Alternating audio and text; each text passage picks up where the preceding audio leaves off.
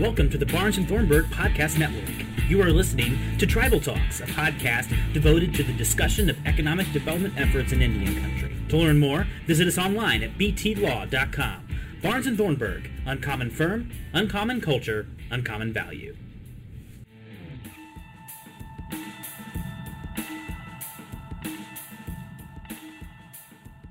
Hello, and welcome to the first edition of Tribal Talk. My name is Erica Weiss, and I will be co-hosting this podcast with Deidre Mitchell from Wasayabat Development Company. We'd like to focus our podcast here on economic development in Indian country, and wanted to give you a little bit of background on myself. I'm a descendant of the Little Traverse Bay Band of Odawa Indians in Petoskey, Michigan. And so as any Michigander does, that's located, if you're looking at your right hand, at the tip of the pinky up there. I'm an attorney at Barnes & Thornburg in their Grand Rapids office. We're a national firm, and I practice in the Native American Law and Policy Group. As part of that practice group, I've spent the last 4 years of my practice working directly with tribes, both on the government side as well as with economic development. I've done everything from helping put ordinances and laws in place to putting departmental and organizational structures in place and litigation. On the economic development side, setting up subsidiaries, mergers and acquisitions, assisting with employee issues and real estate transactions, and then working on credit facilities and debt transactions. Now I'd like to welcome my co-host, Deidre Mitchell from Wasayabat Development Company. Deidre, you've been around Indian country for a long time, so why don't you give our listeners some insight into what you've been doing? Thank you, Erica. I'll start with a little bit of background on myself. I have a biology degree, and in my first 20 years of my career, I did environmental cleanup work, working from the field and all the way up to program and project management. I moved to Alaska with Jacobs Engineering to manage their formerly used defense sites. And while in Alaska, I became acquainted with Alaska Native corporations and started to work with them. At the time, we were a mentor to a protege, and that is a formal small business administration mentor-protege relationship. And so I started learning about tribes and some of the contracting advantages that they enjoy, especially in federal contracting. So I spent 3 years in Alaska and worked for several of the tribes, or worked with them. And then I moved back down to the lower 48 and started consulting. So I need to back up a little bit and say I have owned my own business for over 10 years. And during this whole time, like the first 25 years of my career, I helped other people start businesses as well. So if you look at Wasayabat Development Company, this is my 10th startup. And so I think that's important to say because when you're entering in economic development in tribal country, that can mean many different things to different tribes. And so to have the background, have a diverse background is pretty important. So in 2016, I joined Wasayabat Development Company, and they are the economic development arm of the Nottawasapi Huron Band of Potawatomi here in Michigan. And so we've been at it a little over 3 years and have started growing our economic development division. Great. Thanks, Deidre. And I'm very excited to have you co-hosting this podcast with me. Just to give our audience a little overview of, what we'll be talking about here. Obviously, a lot of your background, as we just talked about, relates to economic development in Indian country, which is really the purpose of why I called you and said, hey, let's do a podcast on this. As you're very well aware, you've sat on a number of panels the last couple of years focused specifically on economic development in Indian country. And that's been well received. It's always a, full room when you're talking. And so the purpose of our podcast is to really dive deeper into some of those issues that you've talked about. How to set up an economic development company on behalf of your tribe. Strategic planning and what that looks like for any individual tribe. You spoke on a number of other issues that you share that we might get into in this podcast series. Yeah, we talk quite a bit about strategic planning. That's one of the major first steps when you're considering doing economic development. And I really have to applaud all of the tribes out there doing that because diversifying your revenue streams is really important in this day and age. And I'd like to say that economic development doesn't mean the same thing to each tribe. Where we are purchasing and building businesses, another tribe may have a much richer base of natural resources that they want to explore utilizing for their economic development, or it may mean building housing for another tribe. So it means many different things. So to your point of the strategic plan, that's really important to start with. You and I talked quite a bit about the Harvard business model as well. Absolutely.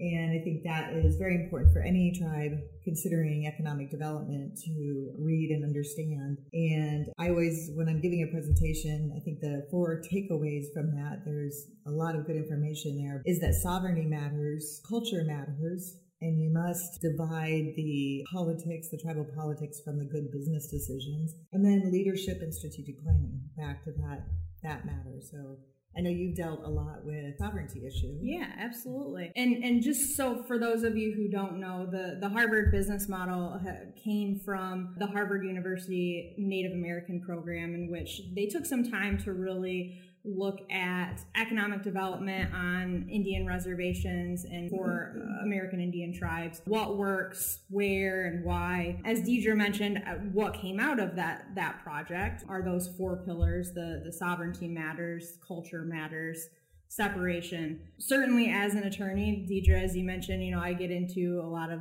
the sovereignty issues. One big thing that comes up a lot of times is the sovereign immunity issue.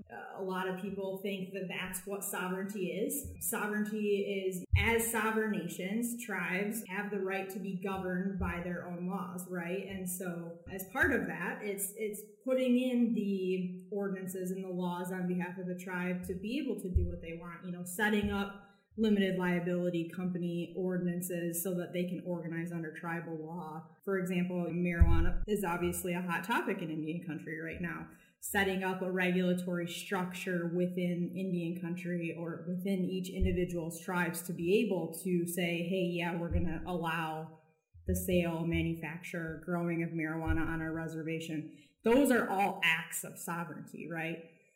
And so then when we take it a little deeper into the sovereign immunity issues, sovereign immunity says, hey, unless a tribe itself says, okay, person or company, you can go ahead and sue me, and these are the circumstances under which you can do that. Or Congress says, under these circumstances, a tribe can be sued. A tribe is immune from lawsuits. In business, that can make things a little tricky, right, Deidre, as you know? Yeah, it really is, by being a sovereign nation, your choice to control that. Mm-hmm. And if you are going to do work with the federal government, you will be required to have a limited waiver of sovereign immunity so that you can be tried in a court if there's some business problem. And it's very scary for tribes to talk about that. Absolutely. So we can see now why starting your strategic planning first before you get into business is important, because you really do need, as you said, to set up those governance pieces so that the sovereignty goes to a certain level, and you can control that and you can use it to your benefit, but that it doesn't waive the tribe's sovereign immunity or anything else. So being careful to set up those structures is important, and then being able to exercise that and know that it's your choice to do so and you can benefit from it. Absolutely. And I always tell my clients, sovereign immunity a lot of times is viewed as a shield, right? But in reality, and especially in business, like things that you do, it can certainly be used as the spear too. I mean, you're telling this partner that you're entering into a transaction with, or this tenant that you're allowing to rent from you, yes, we're going to open ourselves up to suit from you if we've done something wrong. Fingers crossed that doesn't happen, obviously. But you're exercising your sovereignty and saying, yes, you can sue me, but you're also exercising it and saying, but you can only sue me in this court. You can only attach to these assets. Like you mentioned, you can't go up to the tribal level and say, oh, I can go after all of the tribal general fund, to satisfy a judgment and things like that. But certainly, as you mentioned, sovereignty is always at the forefront of a tribal economic development company. And with that goes hand in hand, as you mentioned, the cultural interests that you have to think about when you're dealing with a tribal economic development company. You mentioned, obviously, that you are the CEO of Wasayabec for Nottawasapi Band of Huron. How does the tribe's culture play into specifically what Wasayabec does, and just generally speaking, how have you seen culture play into the way a tribal EDC does business? Yeah, there's a lot of components to culture. It's the tribal culture, and then it's the culture that you build within your businesses and how you operate and treat other businesses or people, your employees. But to start with, the tribe, for example, one of the things that we have agreed on is we would not engage in any business that was harmful to the environment. That is just something that culturally they don't believe in. And so it's important to stay in line with that. And then when you start talking about the internal culture of companies, we buy companies or develop companies on behalf of the tribe. And we have a 7 generations model where we're buying these companies to hold them and grow them. We're not a typical PE firm where we want to turn it over in 3 to 5 years and make a profit. We want to hold this company and support the communities that they're in our tribal community by growing these businesses. So when we go in to do due diligence, when we're looking at purchasing a company, we not only look at the financial aspect and the legal aspect, but we also look at the cultural piece really closely. Because if you think about it, we're entering into a long-term relationship with this company, and we want to make sure that we think alike, we are aligned around the same things, and that this is going to be a positive relationship going forward. So there's not only the tribal aspects of culture, but also the business function culture as well. Absolutely. So I want to touch on a couple of things. You said we a lot. We decided that we didn't want to work with any companies that went against the environment. And that really brings us to that third pillar under the Harvard business model, right, of strategic planning. So when you say we, you're talking about yourself, you're talking about the tribe, you're talking about the tribal members. Right. What does that look like in figuring out what, quote unquote, we want to do going forward? Yeah, it's really important to have alignment between all the stakeholders when you form a strategic plan. And for me, and some tribes are organized differently, but for me, that means, say, a big development company, myself and the staff. It means our board of directors. So we have an independent board of directors for our economic development arm. And their job is to make good business decisions. That's what their job is, free from political pressures within the tribe. And then the board of directors is appointed by tribal council. Tribal council is all tribal members, and they are elected by membership. And so you see how that hierarchy starts with membership, then council, then the board, and then the staff at WDC. So I want to stress that strategic planning is absolutely critical, and it may take time. It took us about a year to get our strategic plan agreed upon. But if you think about you're operating for the next 7 generations, that's a very short period of time to have everybody aligned and pulling in the same direction. And it really started, I had an idea in my head, and we hired a third party, DWH, to help us get the strategic plan on paper and build some financial models around that. Having that third party is beneficial, especially if you have misalignment between the stakeholders in the beginning, because I think they offer a unique perspective as you're going through this. And hopefully these consultants that you use have adequate business background to understand what it is they're putting in place. So it was really a lot of conversations with the board and the tribal council. And when I first got here, they had a list of businesses that they thought they wanted to get into. So it was really taking that list, talking about what that really looks like. Are we building companies? Are we buying companies? What is really our goal? And I say this takes a long time because there's multiple conversations that take place. And one that I can really remember was there was a kind of a push and a pull between different stakeholders. Are we here to do business, or are we here to provide tribal members with jobs? And where we landed was we had to have good, healthy businesses first. And then tribal members will have a large choice of jobs to choose from. That was really important to get everybody to say out loud, okay, our first order of business is to have good, healthy, growing businesses, because those will then provide safety and sustainability for tribal members in the tribe itself. So getting everybody aligned and pulling in the same direction, because a healthy business needs a long runway to build things. And so if you're changing direction every time you have an election to the tribal council or a new appointment to the board, that is going to derail your business efforts faster than anything. Right. And like you said, it's kind of a what comes first, right? The chicken or the egg. I mean, yes, we obviously want to be able to employ tribal members. That's a big, obviously every tribe is looking out for their members, right? And that's a big thing, that unemployment rates on tribal reservations are through the roof compared to the rest of the country. But yeah, how do you do that, right, without first having an established business to be able to set up these types of companies to provide those job opportunities, right? Absolutely. And then on the flip side, how do you make sure that your members have adequate training and the skills that they need in order to be employed by those companies then? Yeah, for our tribe, we've made a clear distinction that if it's a jobs program or a training program, that's handled by the tribal government. And the economic development company is tasked with developing healthy businesses. Now, with that said, we do have a leadership exploration and development program for tribal members. We have internships and different things where we bring tribal members in if their skill set is up to what it needs to be for certain jobs. And then we also have a tribal hiring preference within our companies as well. And for us, that means if we have a tribal member that meets all of the qualifications, that tribal member gets preference for that job, even if there's a more qualified candidate. But the key to that is the tribal member has to have all the qualifications to begin with. If it's a jobs training program, we handle that at the tribal government. And that raises a really good point, that distinction and separation between what are the government's responsibilities and what are the EDC's, economic development companies' responsibilities, which actually brings us then to the fourth pillar within the Harvard business model, is that separation between the government and business development.